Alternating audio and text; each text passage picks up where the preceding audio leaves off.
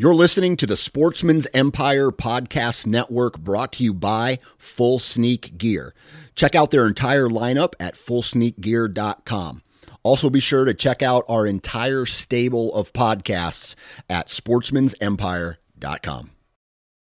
New from Moultrie Mobile, the Feed Hub offers first-of-its-kind cellular connection and control for nearly any spin cast feeder on the market. When used with the Moultrie Mobile app, you can monitor feed and battery levels, run feeders on demand, receive alerts when feeders are clogged, and remotely adjust feeding times. The Feed Hub is ideal for anyone who maintains feeders. Remove the guesswork and save time by planning feeder maintenance before you drive to your hunting property. For more information, visit MoultrieMobile.com. Before history is written, it's played. Before it's frozen in time, it's fought one shift at a time. Before it's etched in silver, it's carved in ice. What happens next will last forever. The Stanley Cup Final on ABC and ESPN Plus begins Saturday. The Sportsman's Nation is a 2% for Conservation certified business. This means that we donate 1% of our time and 1% of our revenue to conservation. If you want to find out how you or your business can get certified or learn more about the organization, visit fishandwildlife.org. This is the Nine Finger Chronicles podcast, brought to you by Vortex Optics.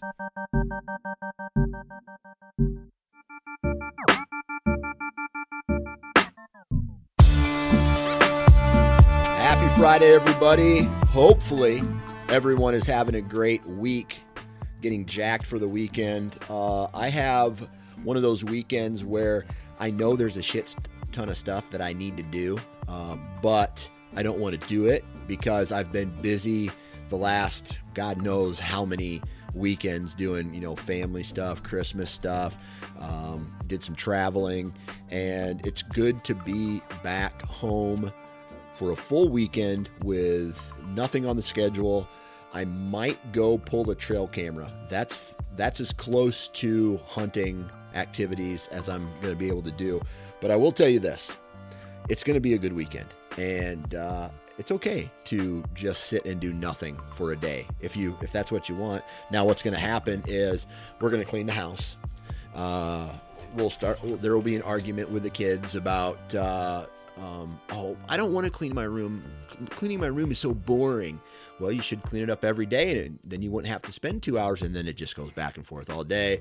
And so we're going to do some house cleaning. I really do need to organize my hunting gear and get all of that. I mean, my truck threw up in my garage after my second trip to South Dakota. So there is a lot of gear that needs to be organized, cleaned, hung up, put away, because as of Sunday, pretty much Sunday, the hunting season, the archery season, the deer hunting season in Iowa is over.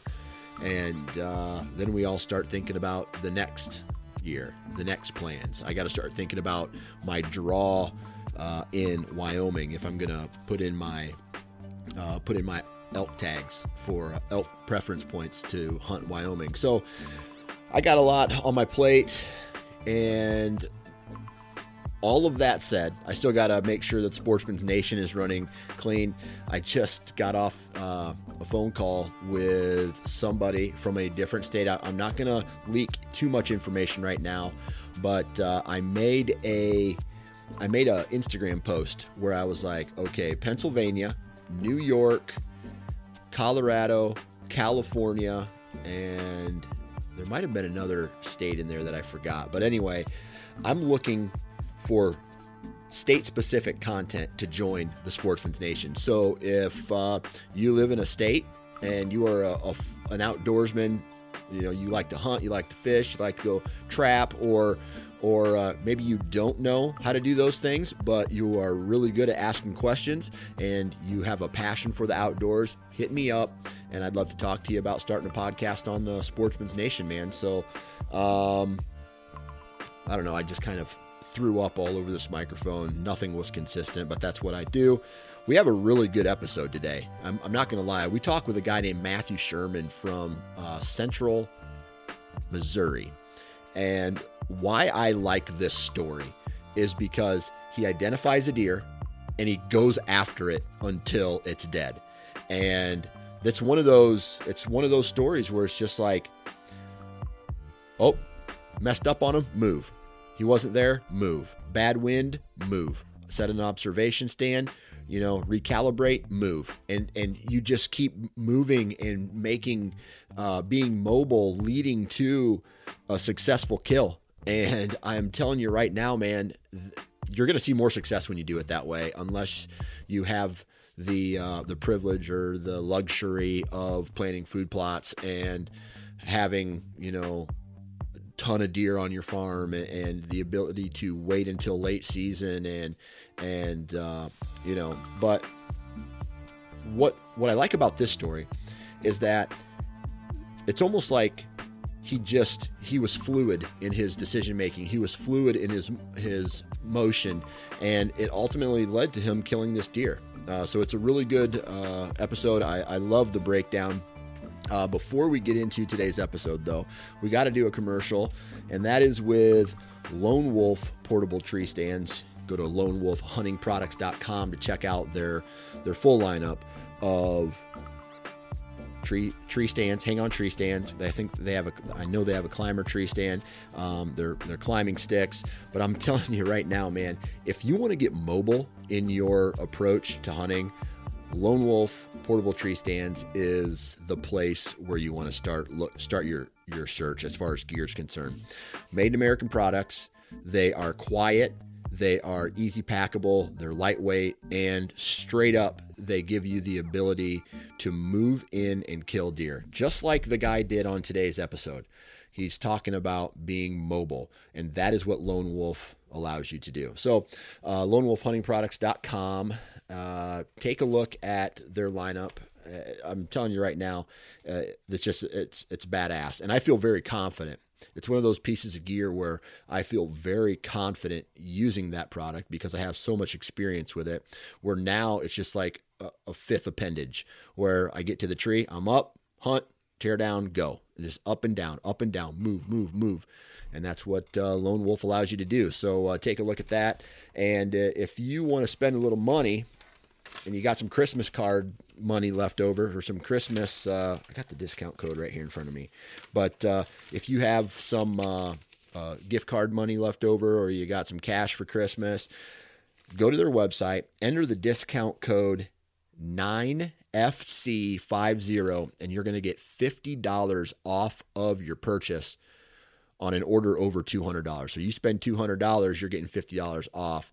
And man, that'll get you a stand, a discount if you buy a stand, a discount if you buy a set of sticks, and that's a win, dude. So there's that. All right, enough talking. I've talked too much already. Let's get into today's Consistency Kills Big Bucks episode with Matthew. I forget the dude's last name, man. This is embarrassing. Matthew. His name's Matthew. He's from Missouri. And Matthew Sherman is his name. That's embarrassing. But Matthew Sherman, here we go.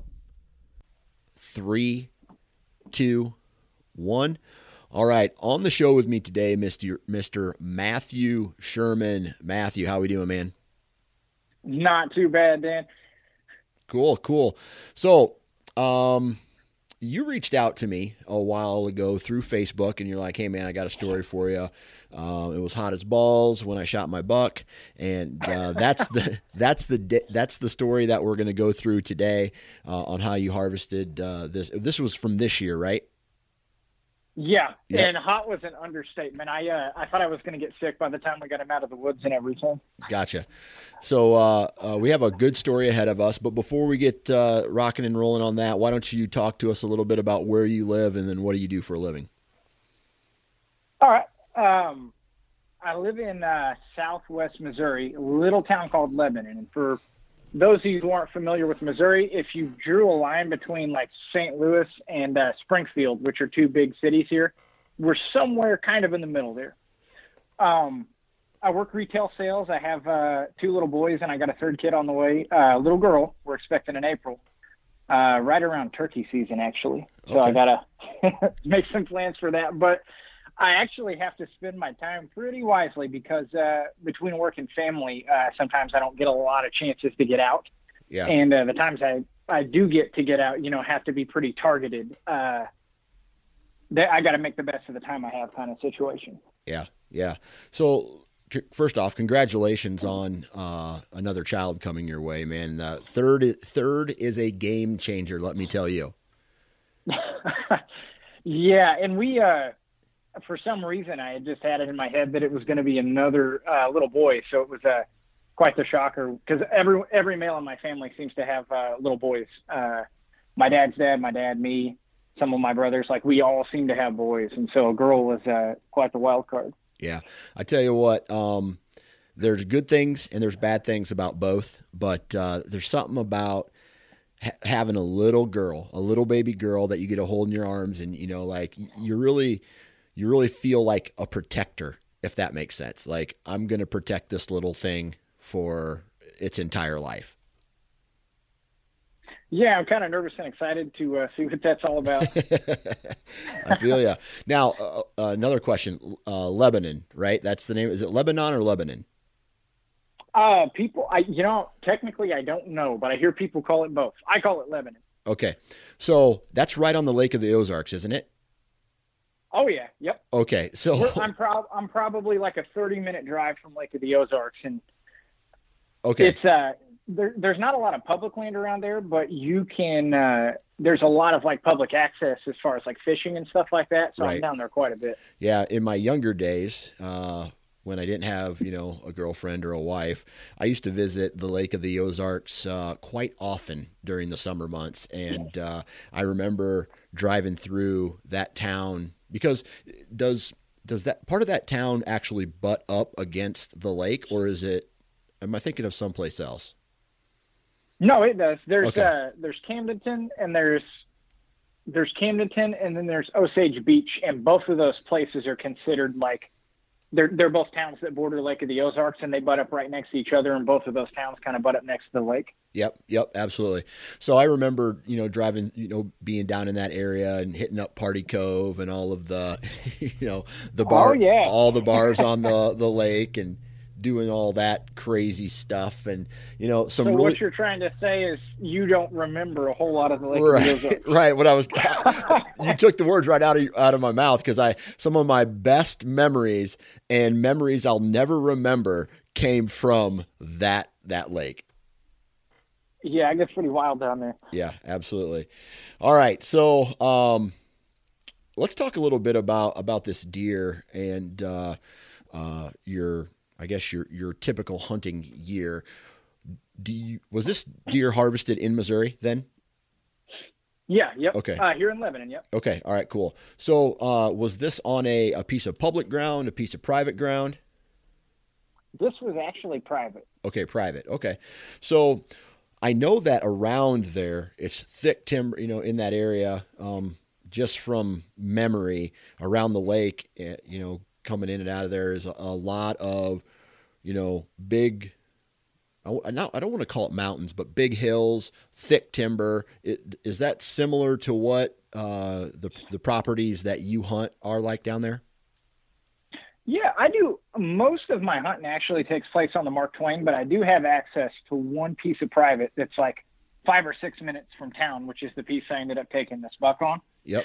And that a lot of the public and a lot of the private that we have access to, unless you're, next to a hayfield or something like that, it's going to be a pretty high stem count timber. And it's going to be pretty rolling hills. I mean, not a lot of it's flat. Now where I'm at, we're not as hilly as like Lake of the Ozarks, but we're not close to flat either. We're somewhere in between. Gotcha. So is there a Lake of the Ozarks has some monster hills, yeah. And we just don't, right in this area, we don't have any that get that crazy. Okay. So you're up out of that, lake system then? Yeah, okay. For sure. All right. So, is there any ag up in that area, or for the most part, just that thick timber?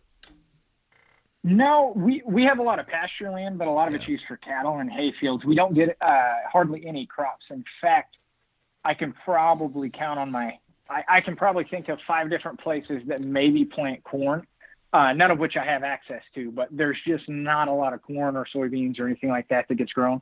Yeah. In this area anyways. Okay. So specifically talk about the property then that you do most of your hunting on. How many acres do you have access to in that area? Talk about the terrain features, some of the predominant terrain features, and how you go about, I guess, the strategy that you kind of use throughout a given season. Okay. So the public land that I run around on, it's just the Mark Twain, and it covers a giant swath across Missouri. I'm not even sure how many acres it is, but it's too many. I mean, you'd never be able to scout and hunt it all. So, Yeah. And the Mark Twain, it does get into some of those like lake and river hill systems. I mean, it can get pretty gnarly, and it can get pretty thick. A lot of high stem count timber, and then depending on where you're at too, you'll run into a lot of ridges that'll be covered in cedars and things like that. The particular piece that I took this buck on, it's about a 200-acre piece, and there's probably 4 neighbors that border of it. All of them have permission to be on it. There's probably 4 or 5 other guys that can be on it, and it has dirt road access on one side and pavement road access on the other. So they get a decent amount of poaching that they have to call in for every year too. But it has a decent amount of topography to it. There's some really deep ravines and drainages and a couple of big ridges that cut across it. And it has some really thick, high stem count timber like we're talking about. And so it, regardless of all that, it holds some really nice deer every year. On one side of it, it has a pretty big hayfield. I would say it's about 60 acres, and it's split up into 3 different sections by 2 rows of CRP. On the very bottom side, there's what used to be a hayfield that has kind of started to grow back with like saplings and thorns and small cedar trees and stuff like that. It's almost impenetrable, but on the very bottom of it, there's really, really good bedding that's kind of hard to get to and hard to hunt. You can be walking through it and hear stuff tearing out of there and never even see it. And I'm talking at the end of season when everything's on the ground and stuff is easy to walk through and easy to see, and it's still that thick at that time of year. There's a dry creek bed that runs down the east side of it. It kind of runs northeast. And in that creek bed, there's a decent amount of bedding cover too. Yeah. But yeah, kind of like your standard, little place that someone ran some cattle on. It's got a couple of hay pastures on it, and it's got one high line that runs through it for a short distance. But most of it is pretty heavily timbered with oaks and hickories and stuff like that. Okay. So with all that said, then does, with it being pretty thick and nasty in there. Hello?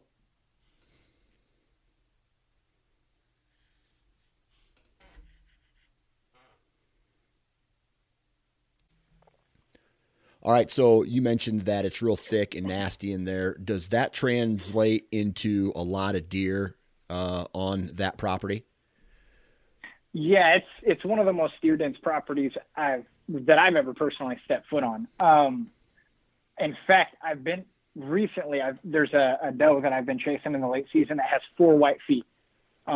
Never seen nothing like that before. It's pretty cool, but every night that I've seen her, I've seen at least 12 other deer. And that's not an uncommon sit in that property. If you see one, you're likely to see 10. Yeah. Yeah. So that's there's definitely that's a good thing. Definitely a lot of deer on there. Yeah. So from the food then, obviously with it being a lot, a high stem count timber, there's probably plenty for them to eat in there. Is that hayfield a destination for them, or do they kind of just chill in the timber most of the time? At different times of the year, like really, really early in the season, before the acorns start dropping, you can catch them coming out to those hayfields.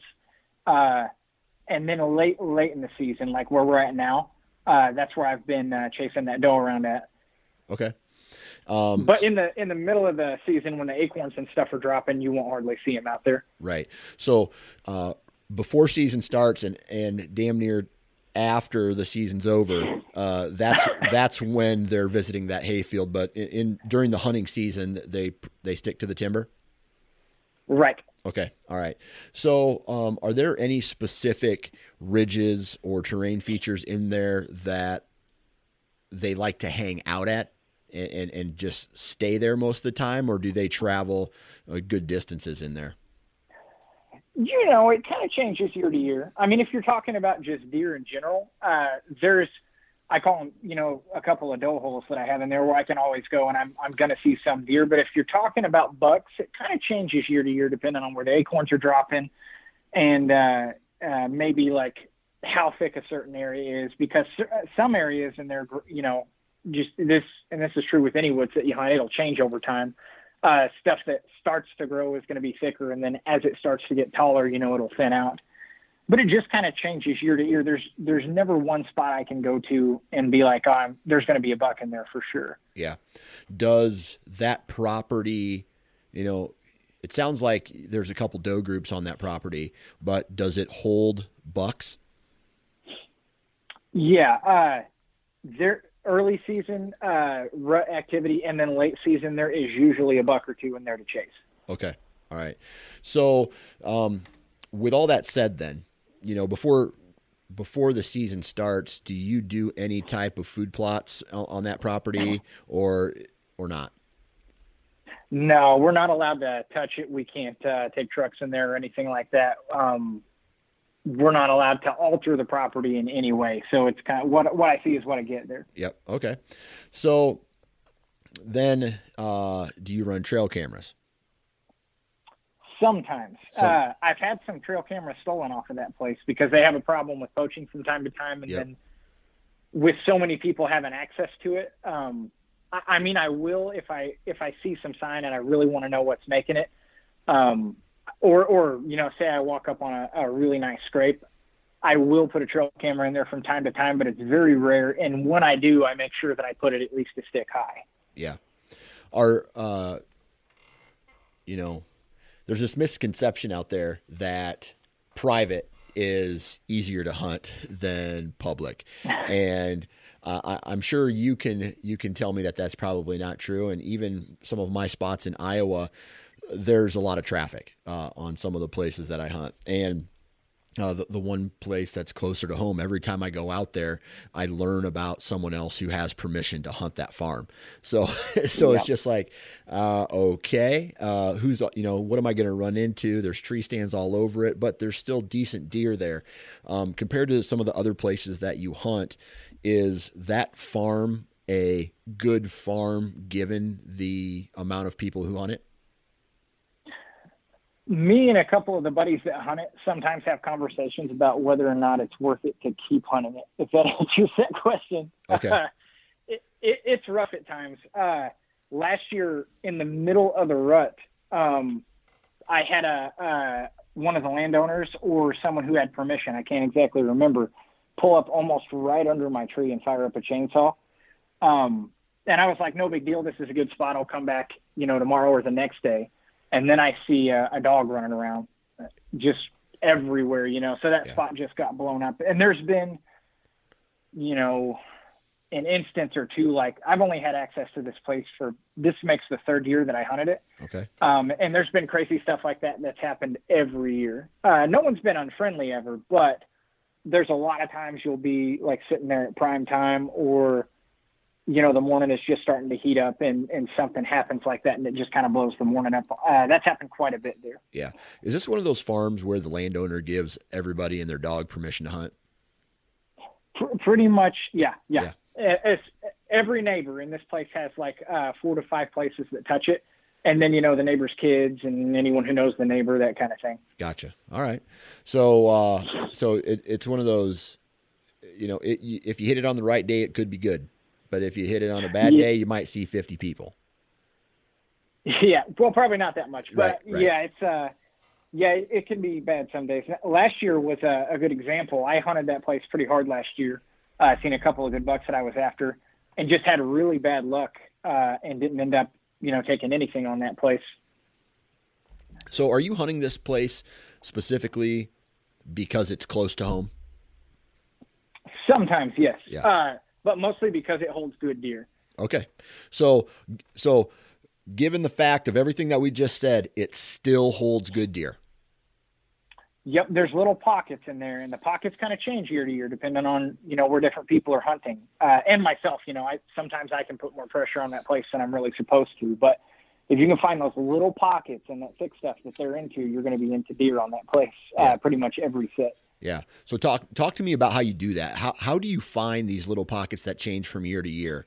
Because I feel like that is a very important piece that not a lot of people talk about. It's like everybody goes to their same spots, and if another person moves into that area, they just kind of still stay in their same spot. They don't go looking for the pockets or how the deer movement has changed. So how do you go about identifying those new pockets?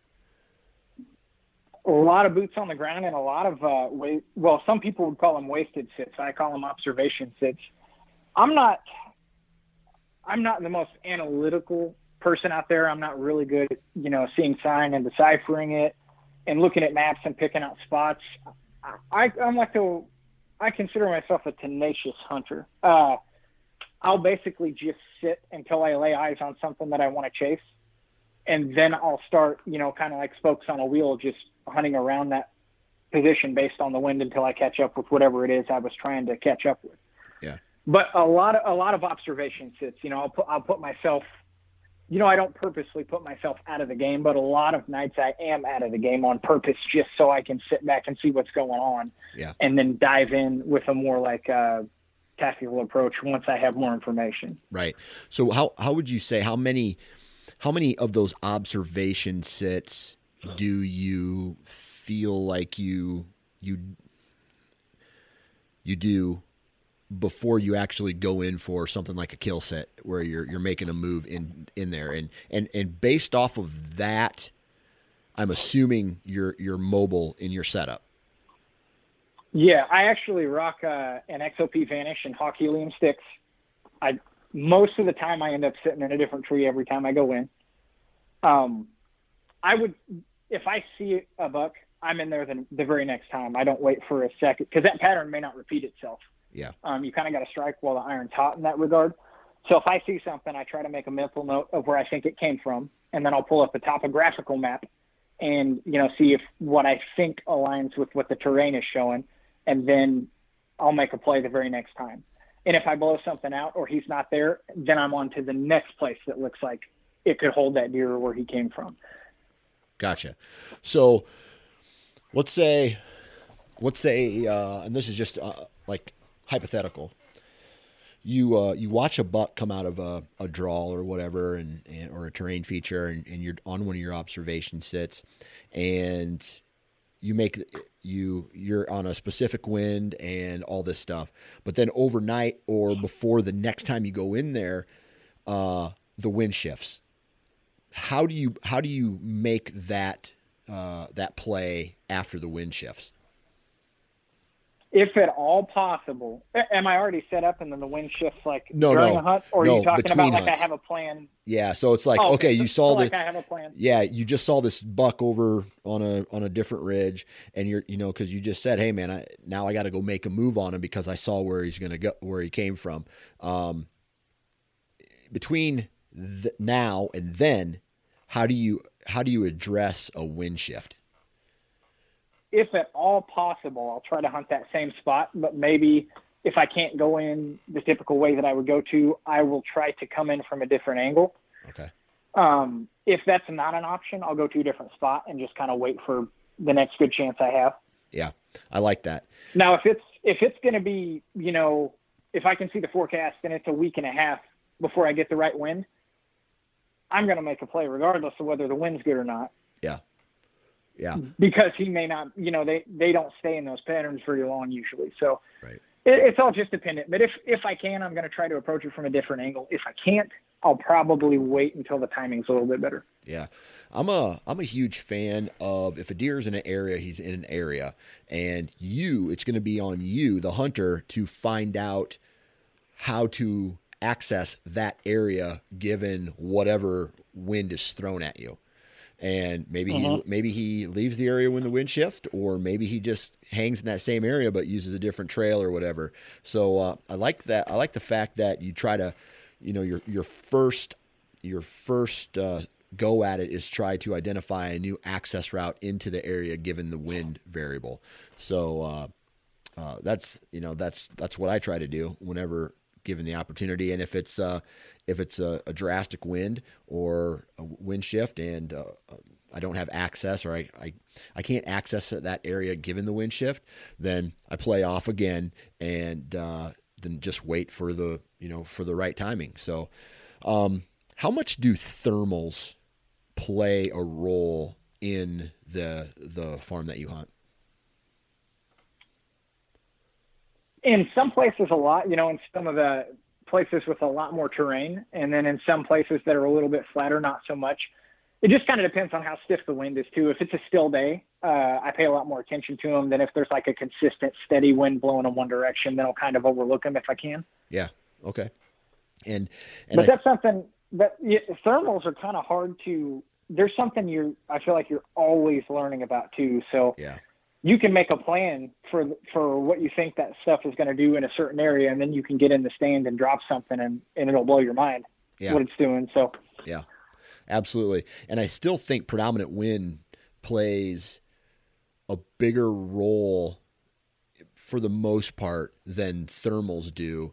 Because if the wind is stiff, and if there's no wind, then obviously a good morning, warmer morning, thermals are going to rise. But if you have a predominant wind that is pushing against those thermals, let's say you're on the back end of a ridge, and the wind's coming over top of you, those thermals aren't probably going to be as as something to worry about as opposed to the main wind direction. So, yeah. All right. So that's a little bit about your strategy and on how you kind of approach, a lot of sitting off, but then making that calculated strike when the time, the opportunity presents itself. Let's talk about specifically the buck that you shot this year. You don't really run trail cameras, so I take it you don't have a good idea of the bucks that are in your area. Do you follow deer at all throughout the seasons, or do you just say, man, whatever's there is there? Kind of whatever's there is there. And I usually go into the season with a plan. My plan going into this season was there's a stretch on the Mark Twain I hunt that butts right up to the river. And in the early season, this place is about 10 to 15 degrees cooler than everywhere else. And so it attracts a lot of deer. Plus there's a lot of browse and stuff in there before the acorns drop. So my plan for this season was I was going to stage hunt that river bottom until I laid eyes on something that I wanted to kill, and then go after it a little bit more aggressively. Okay. So as I was kind of gearing up for that, I was driving out to the property that I have access to speak with the landowner to make sure everything was still good. I happened to glance out into one of the hay pastures right at dusk and see the buck that I ended up shooting. And that kind of altered my plans because I'm like, hey, there's one right there. I got to go after that one. Okay. Was this during or before the season? This was a couple of days before. Before the season. Okay. So you're driving to go talk with the landowner. You see this buck on the property that you can hunt. What does your mind do at that point? As far as, okay, he's there. Now I want to switch over to this property and start hunting this deer. How did your mind or your strategy, how did you imply that strategy from that point? Early in the season, at least in my experience, and then listening to a lot of guys on podcasts like this one, they say that if you see a deer doing something early season, a lot of times they're going to repeat that. Yep. So he was actually only about probably 20 yards off the road, and he was in front of this little island of trees, and they were small hickories, and I think there was probably some small sycamores in there. My first thought was, can I get a stand into any of them trees? Because if he comes in, these trees are probably a good 150 yards away from any of the other timber on the place, and right next to the road. This little island of trees, it's probably 20 yards wide by maybe 10 yards long. Really small piece. and he's standing right in front of it. It's the only cover between him and the road. And the terrain kind of dips down right there too, so you can't see it as you're approaching it. You can only see it as you pass it from the vehicle. So he's kind of got a little pocket there where he's sheltered, unless you happen to pass and look back. So my first thought was, can I get a tree in there, and what wind do I need to hunt that? Yeah. My second thought was, if I sit in that tree opening day, even if he doesn't come out of there, if he's still coming out into these, this hay pasture, I'll probably get a really good idea where he's coming out of the big timber from. And even if I don't kill him opening night, I can make a play on him like the next day or something like that. That was my initial thoughts when I seen him out there. Okay. So this Missouri's opener is September 15th, right? Yes. Yep. Okay. So we're talking before a majority of the Midwest opens. You guys get a first crack. Like Iowa's October 1st. So you guys, sometimes have those Indian falls where it gets, or what do they call those, Indian summers, where it's summer all Indian summer. Yeah. So it can get pretty warm that time of year still. So you see this deer, right? You have permission to go hunt it, right? You just explained to us your thought process of how you were going to approach that deer. When the season came to, right, when the 15th got here, opening day, what did you do? Opening morning, I went out to that same spot of public on river bottom land that I was talking about. Yep. And I had to sit out there. A couple of, the night before season, I actually went out to my dad's, and I have a tree. He's got 10 acres that I shoot out of. And I set my stand up in the tree, and I was just fixing to crawl up into it. And right at the base of it, I noticed a gigantic crack. And if I would have stepped into it, I'm sure it would have came apart on me. So I contacted, having a brain fart here, XOP, sorry. Contacted XOP, and they said, no problem, we'll get you another one on the way. Probably be a couple of days. Long story short, that ended up being closer to a month, and the only other stand I had to rock was a big game hunter stand that I've just kept around in case someone else wants to go hunting with me. It's extremely heavy, it's clunky, but I was able to make it work. I also forgot my headlamp the first morning I went out, so I went probably a mile back, and it was some of the wooliest, nastiest stuff. And I only had a cell phone light, and I'm carrying this big stand, and I'm like, this year is starting off with a bang, I can tell. But it actually ended up being a pretty good morning. Seen a few deer, no bucks. I didn't lay any eyes on any bucks, but I had a bunch of does come within range and get my heart pumping, and it was a good morning anyways. Yeah. So your run and gun setup was no longer as efficient as you thought it was going to be because of the damaged XOP stand, right? Yes. Okay. And it was, I'm a process person. I develop a system over time that with that stand that I'm very, very comfortable with. Right. And this thing wasn't even close. It was loud. It was heavy. It was clunky. Man. It was hard to level. It creaked and popped. It was just terrible. Yeah. Yeah. So then obviously that morning hunt was a learning process to try to use this new equipment. Did you think to yourself, man, I need to buy a different tree stand or get something, get some new equipment, or were you just going to ride out until they were going to, send you back a different stand? Initially, I was just going to ride it out because it was only supposed to be a couple of days. Yeah. And they ended up contacting me because it was right before season, and they said, hey, that stand is on back order. We just don't have one we can send you. We'll get you one as soon as we can. And so there was no time limit. Yeah. So I ended up just riding it out.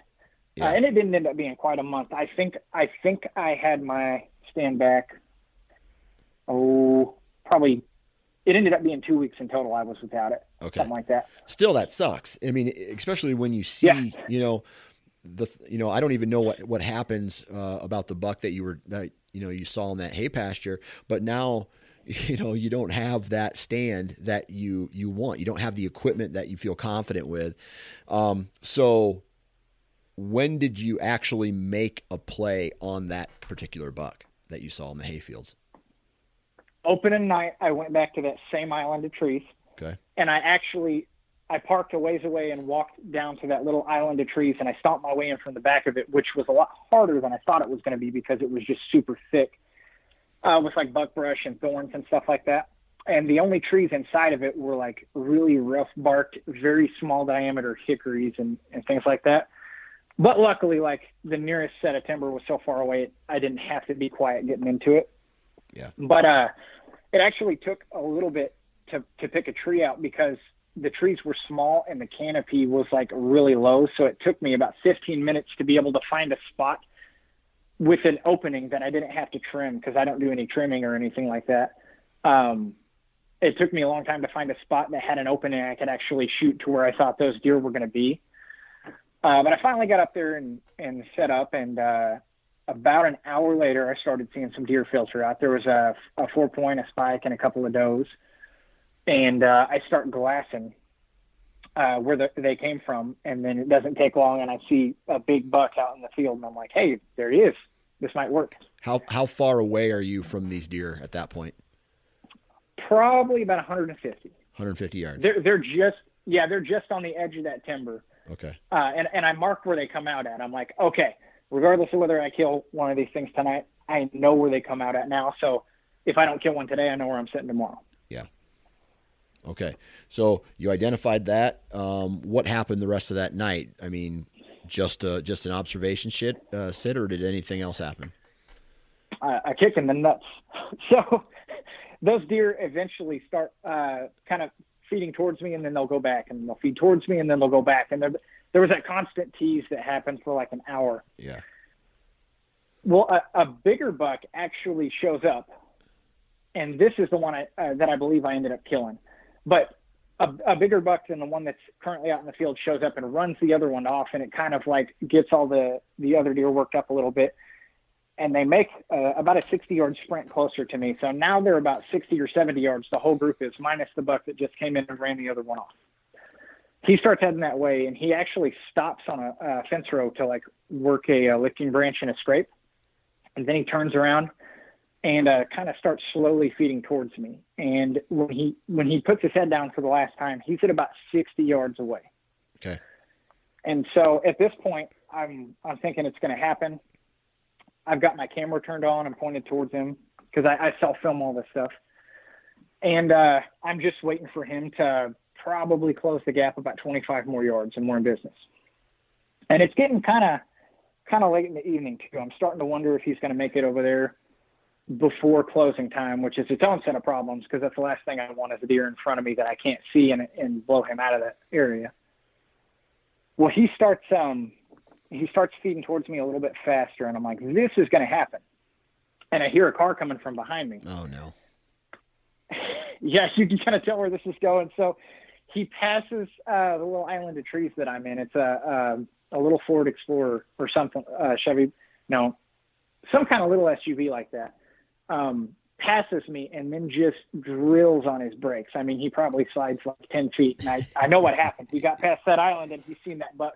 Yeah. And then I see a head pop out of the window with binoculars, and he throws his car in reverse and gooses it a little bit, and his tires spin out a little bit, and then he backs up probably within 20 yards of where I'm sitting because I'm right on the road. Yeah. And he starts looking at these deer, and obviously it doesn't take long. Those deer are only 60 yards from the road, and that guy just slammed on his brakes and threw it in reverse.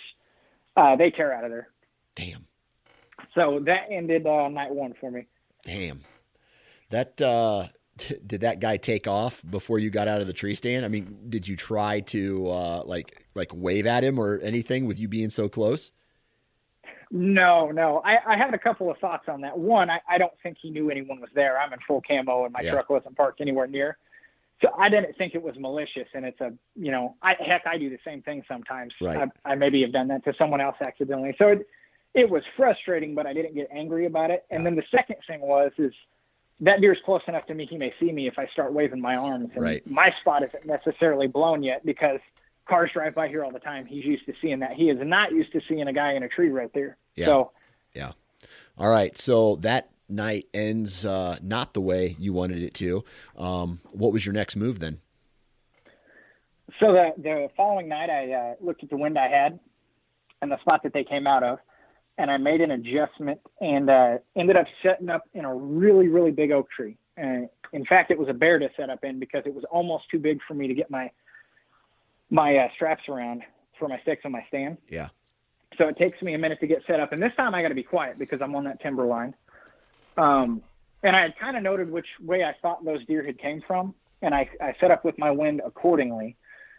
And the night is pretty uneventful until right before dark. And I have a group of does in that same spike and that same 4-point all pile out right in front of me at about 30 yards.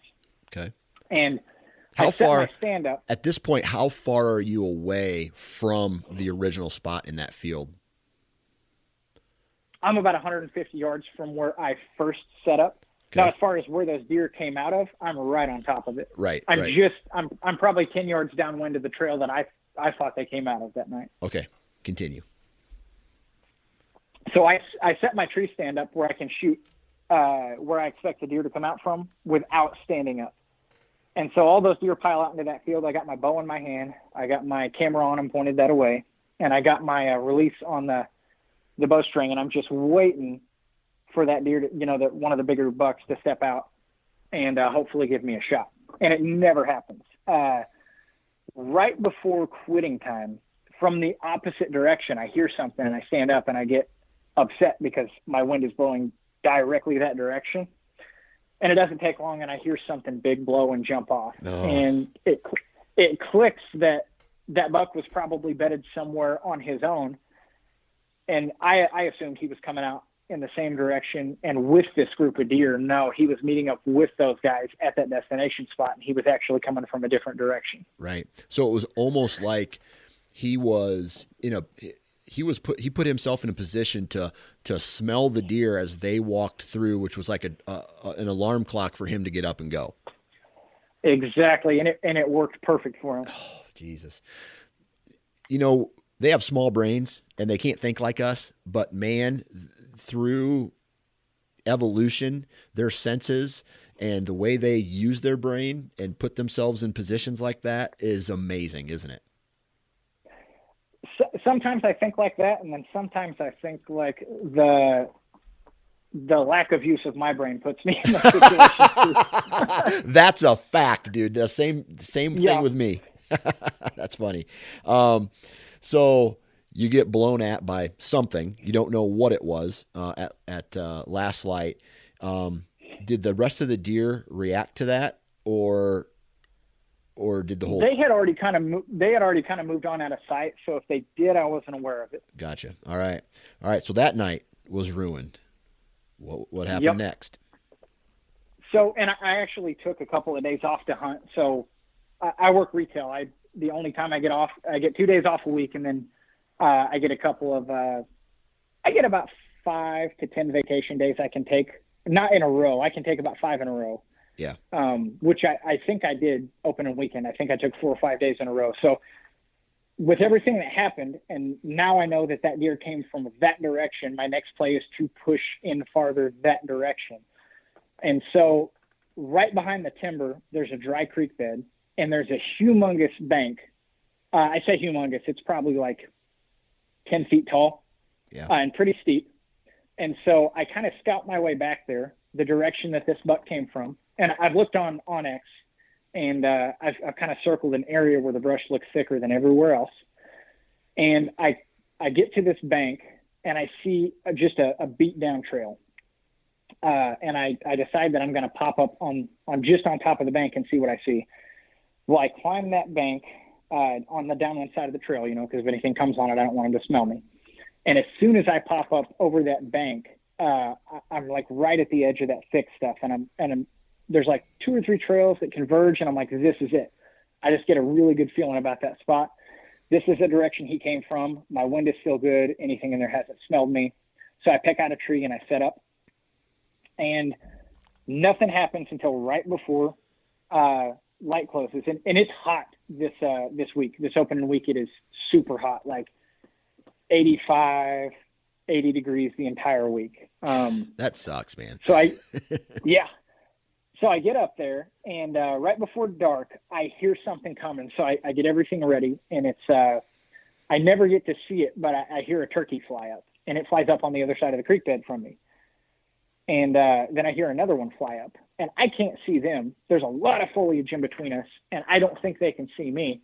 And all of a sudden, I hear one of those turkeys putt, and then I hear another one putt, and then I hear another one putt, and there is like 15 turkeys 5 minutes later putting at me, and they never stop. And if there's anyone out there that thinks a deer does not react to a turkey's alarm putt, in my experience, you were wrong. Yeah. I've seen deer like lose their mind when a squirrel starts barking. I've seen them just turn around and go the other way when turkeys start putting. But I'm telling you, when 15 of them are doing it, you're not seeing nothing the rest of that night. That's what happened. Yeah. All right. So that night, so night 1 is in that island of trees. You move 150 yards on night 2. Night 3, how far are you from the second spot? I had probably pushed in about 100 yards farther from that spot. An additional 100 yards, and now you're starting to get away from the hayfield into the timber, right? Yep, I was a good ways into the timber, probably 100 yards into the timber from that second spot. Okay, cool. All right, so that night ends. What happens next? So the next morning, I try to make an aggressive move because of a wind switch that happened, and I try to go to the other side of that thick CRP brush tile stuff that was inside of the woods. Yep. Just creek bottom thick. I try to go to the other side, and I'm thinking if he goes in there to bed in the morning, I may make a crack at him, because this deer is for sure, had 2 encounters with me. Well, not 2 encounters, but I know he smelled me the first night if that was him. And there's no way if he was in there the second night that he didn't at least know I was there, even though I didn't hear him or see him. Yep. So I'm thinking I'm kind of wearing my welcome out here. I'm going to get pretty aggressive. And I try to set up for a morning sit coming back to bed. And that ends terribly.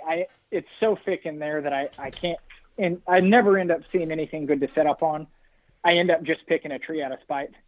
I get beat up. I get cut by thorns, and it was just a bad morning. I pushed through a lot of brush and got pretty beat up, and I ended up sitting somewhere just to sit and just had a bad morning. Yeah. So a lot of people say you never hunt mornings. Don't hunt mornings in early season. Don't hunt mornings. You're just doing damage. I disagree with that because of the fact that you saw deer. You went in, you made a move on a deer that you knew was in the area. And although it didn't work out, it's not like, it could have worked out, but it didn't. Right. So, do you feel that you did more damage in that morning hunt than if you would have just stayed out? No, I've had instances. I mean, that was a gamble, right? And it didn't go my way, but there's been a ton of other times where it has.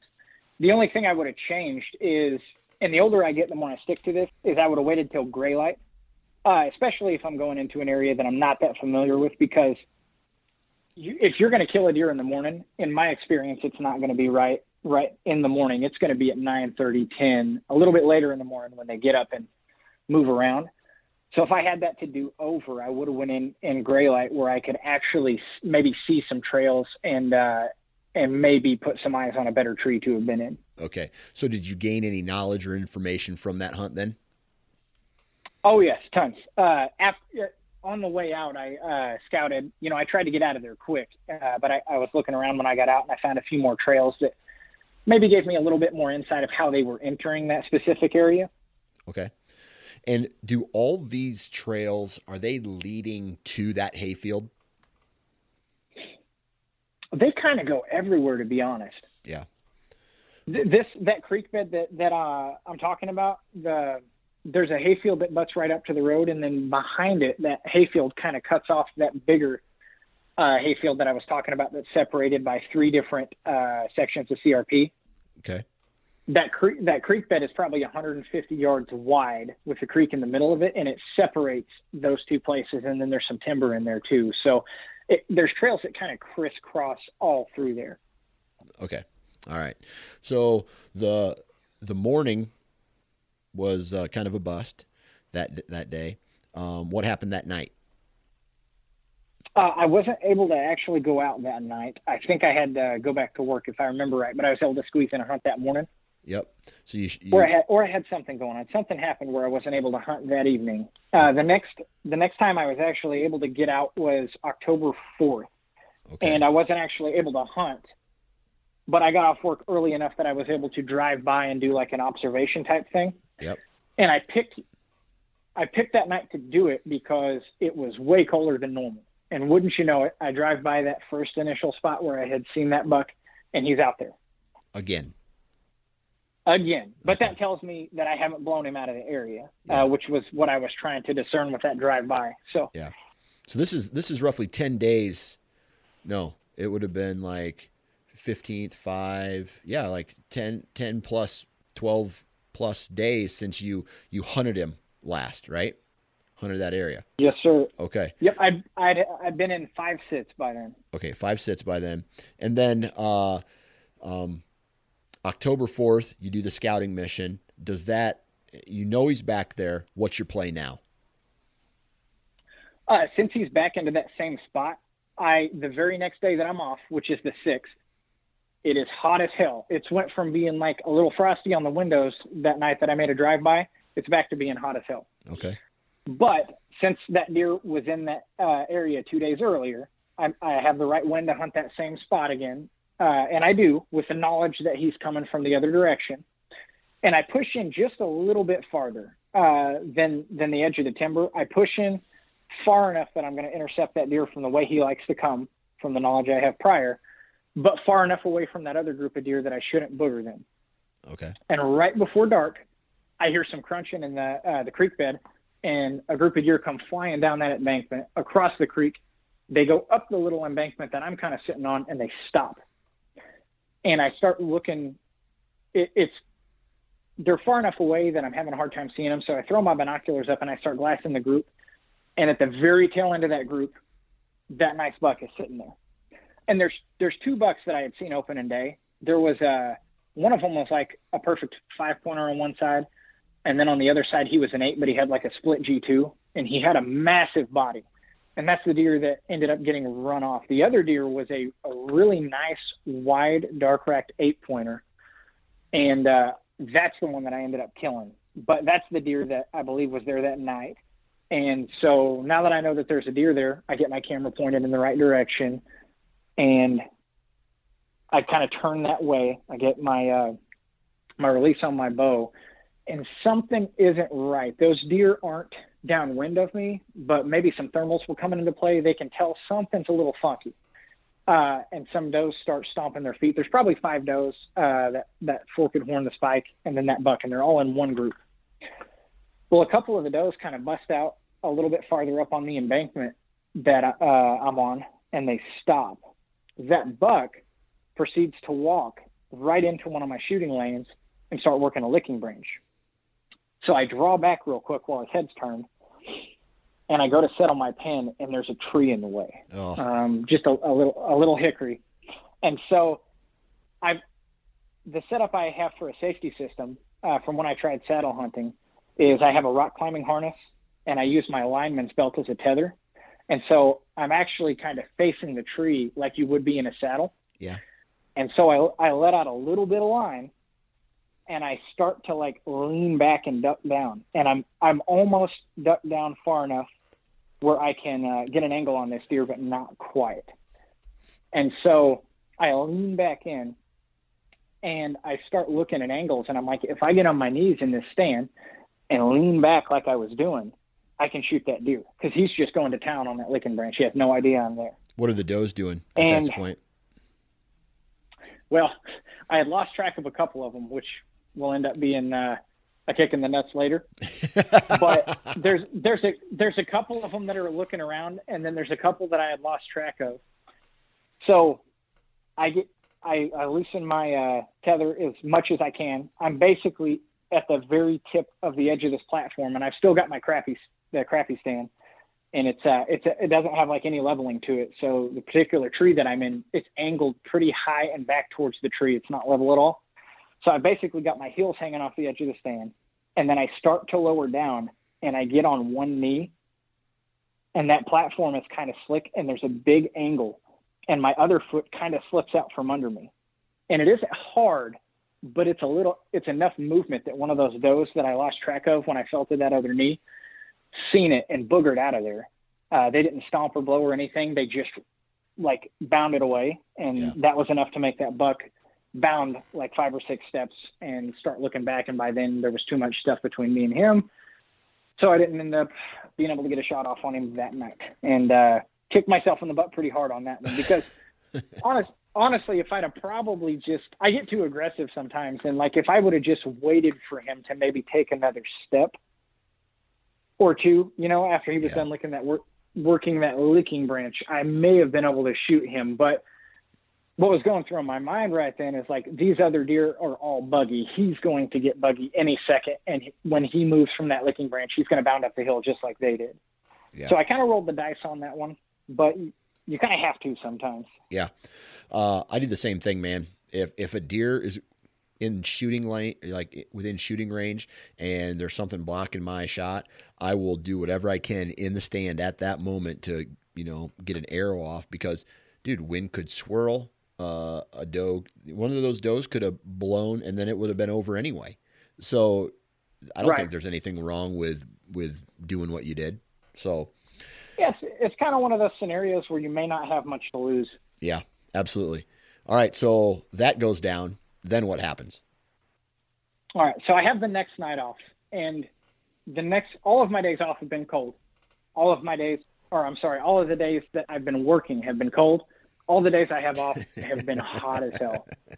So the next day, which I believe is October 11th, and this going into my 7th sit here, it is hot as hell. So I start looking at the map. I'm like, I have blown this area to smithereens. Like, if there's anything that's still in there, it probably deserves to live. Not really, but I start looking at everything, and from prior scouting last year, I knew that about 250 yards away from this creek bed into like the timber where it starts to get out of that creek bed type terrain, and it's more like oaks on the side of a ridge, there's a little pond in there, and it's really thick. It's kind of surrounded by low hanging cedars. They're not very tall. You almost have to crawl to get under them. But there was a lot of good prints and like a lot of historical rubs at this pond. And I'm like, it is hot enough out today that anything that gets up early is probably going to be thirsty. So I kind of looked at the wind that I had, and I had a plan to kind of sneak up next to that pond. And it's going to be hard to get a tree stand in there. I already know that just because of how thick it is in there. And I know that I'm only going to have like 1 or 2 shooting lanes, and I'm basically going to be right over the top of anything if they come in. But I really feel like that's where I need to be. So because of the hot weather, you're thinking they're going to get water. Yep, and the wind that's blowing that day, that pond is basically at the point of a ridge where someone at some point has built like a wall up on the other side, and they basically made a pond at the end of a drainage that comes off the tip of this ridge. That ridge just happens to be perfect for the wind to blow over it and like something to be bedding up there, and it's really thick on the top. I've had deer bed on that before. In fact, when I was scouting last year, we got a little bit of snow, and I went out and was actually able to find a buck bed just on top of that ridge that kind of overlooks the main entrance to that place, just like your typical hill bedding scenario where they're bedding on the side of a ridge with the wind coming over that ridge, and they're overlooking the main entrance. So I know for a fact stuff beds on that ridge from time to time. I happen to have a good wind for something to be bedding on that ridge. And if something's bedding on that ridge, it is only like a 50, 60-yard walk for them to come over to this pond and get a drink. So to me, that seems to be the only good play that I have for that day. So I start sneaking in there. I find as soon as I get actually into the woods and to the edge of those cedars, I find a really, really well-used trail, and there's some scat in it. I don't know if it's buck or doe scat, but it's big, so it gets my attention. And I'm actually a little bit upset with myself because I do not want to cross this thing. So I end up jumping over it. I don't know if that helped or hurt. And then I kind of parallel it up this hill, and I start at the top of the hill, and I work my way down into like the small opening. That's where this little pond is. And this pond isn't very big. It's maybe 10 acres by 10, or not 10 acres, 10 yards by 10 yards. Yep. So it's pretty small, not very deep. And I'm looking at trees to set up in, and there's a trail where I expect deer to come in from that basically runs right along the bank of this thing. There's one tree I can set up in that's literally right over it. There's a tree a little bit farther up the hill that's a big oak. I can barely get my straps around it, I'm thinking. But it's got a couple of windows I can shoot that same trail from. Plus, I'm not right on it. It may give me some wiggle room. And so I pick that tree. That tree splits about 10 foot up. So I only end up sitting about 8 foot off the ground. But it's big, and I have some good back cover. I end up putting my camera arm in a rotten branch that's coming off of that split. And it ended up being quite the ordeal to get into that tree, too, because that tree was leaning towards the direction I needed to put my sticks in order to hide them from anything that was going to be coming in. Whenever I set up for something like that, I try to put my sticks on the side of the tree that the deer won't be coming from. I try to set myself up where my left side is going to be to that position, which I wasn't actually able to do in this scenario. So I've got the trail to my right. And I get set up, and the sun is just killing me. It hasn't set behind that ridge yet. And for the next hour, I pour sweat because that sun is just hitting me right in the face. Yeah. And it's miserable out. There's mosquitoes that are kicking my ass. And I start having doubts. I'm like, you're crazy to be out here. And right about an hour before dark, I end up seeing two button bucks that picture perfectly come right on that trail, walk right through those shooting lanes, hang out for a second, get a drink, and then they leave. And I'm like, man, if I can get something a little bit bigger to do that, I'll be in business. Yep. And right before dark, I hear something coming in the water. It's coming from the opposite direction, but it gets me looking that way. And I end up looking down and to my right where those same button bucks had came from. And I see a deer standing there, and I can tell he's got antlers. And my first thought is, because it's starting to get a little bit dark now, I probably got 15 minutes of shooting light left. My first thought is I better throw the binoculars up and see if that's a deer I want to shoot. And then I immediately tell myself, Matt, you dumbass, if you can see antlers in the woods at this time of day from that far away, that's a good buck. And so I'm like, that all goes through my head pretty fast. So I point my camera that way. I turn my second camera on. I get my bow in my hands, and I get turned around because that deer is to my right. And he starts walking right along the edge of that trail. And he gets close to one of my shooting lanes. And before he actually steps in it, like as he starts that step, I kind of blat at him to stop. And he's at probably 15 yards. And he completely ignores me. And so I blat again a little bit louder. And he finally stops just on the other side of that shooting lane. And there's a small sapling like right in the way of where I need it to be. So I again find myself trying to shoot, from a crouch, because like I start leaning forward and crouching a little bit, seeing if I can like will an arrow around this little sapling. Well, I eventually get an angle that I'm comfortable with, and I let one loose, and it hits him a little bit high and a little bit back. I actually have the video on my YouTube channel, but it hits him a little bit high and a little bit back, and he jumps out into like the middle of what this little pond is. And I ended up spine shooting that deer and put another arrow in him like super quick. And yeah, that's kind of how night 7 ended. So, but you got him. Yeah, I got him. Yeah, you got him. And so, I mean, that's an awesome story of staying persistent and not just like giving up at any point and continue, like there's a little bit of luck involved, right? You drove around, you saw this deer. Okay. You identified all the right terrain features. You did what any guy would have, anybody, any good hunter would have done. Right. You went out there again after all the days off, right? You spot him again, you pick up right where you left off. And 2 days later after that, this was October 11th when you shot him? Yes, sir. Yep. October 11th when you shot him and got the job done, and you stayed right on his ass the whole time. And was this the buck that you saw in the hayfield from preseason? Yes. I've actually got a video from opening day And I actually get really decent footage of this buck, and it's kind of cool to go back and watch that now because I've got that footage from opening day where he runs the littler buck off of, and then there's a cool shot in there where he's feeding and he sticks his head up, and he's just a really wide-racked older 8-pointer with pretty dark antlers, and that's the exact same deer that I ended up taking on the 11th.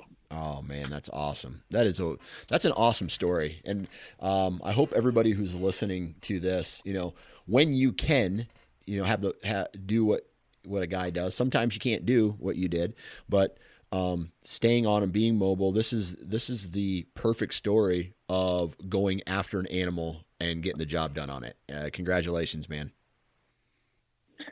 Thanks. I've been following along with your season too, and the South Dakota trips, and then the story of your bow buck. That was all really awesome stuff too. Yeah, I appreciate that.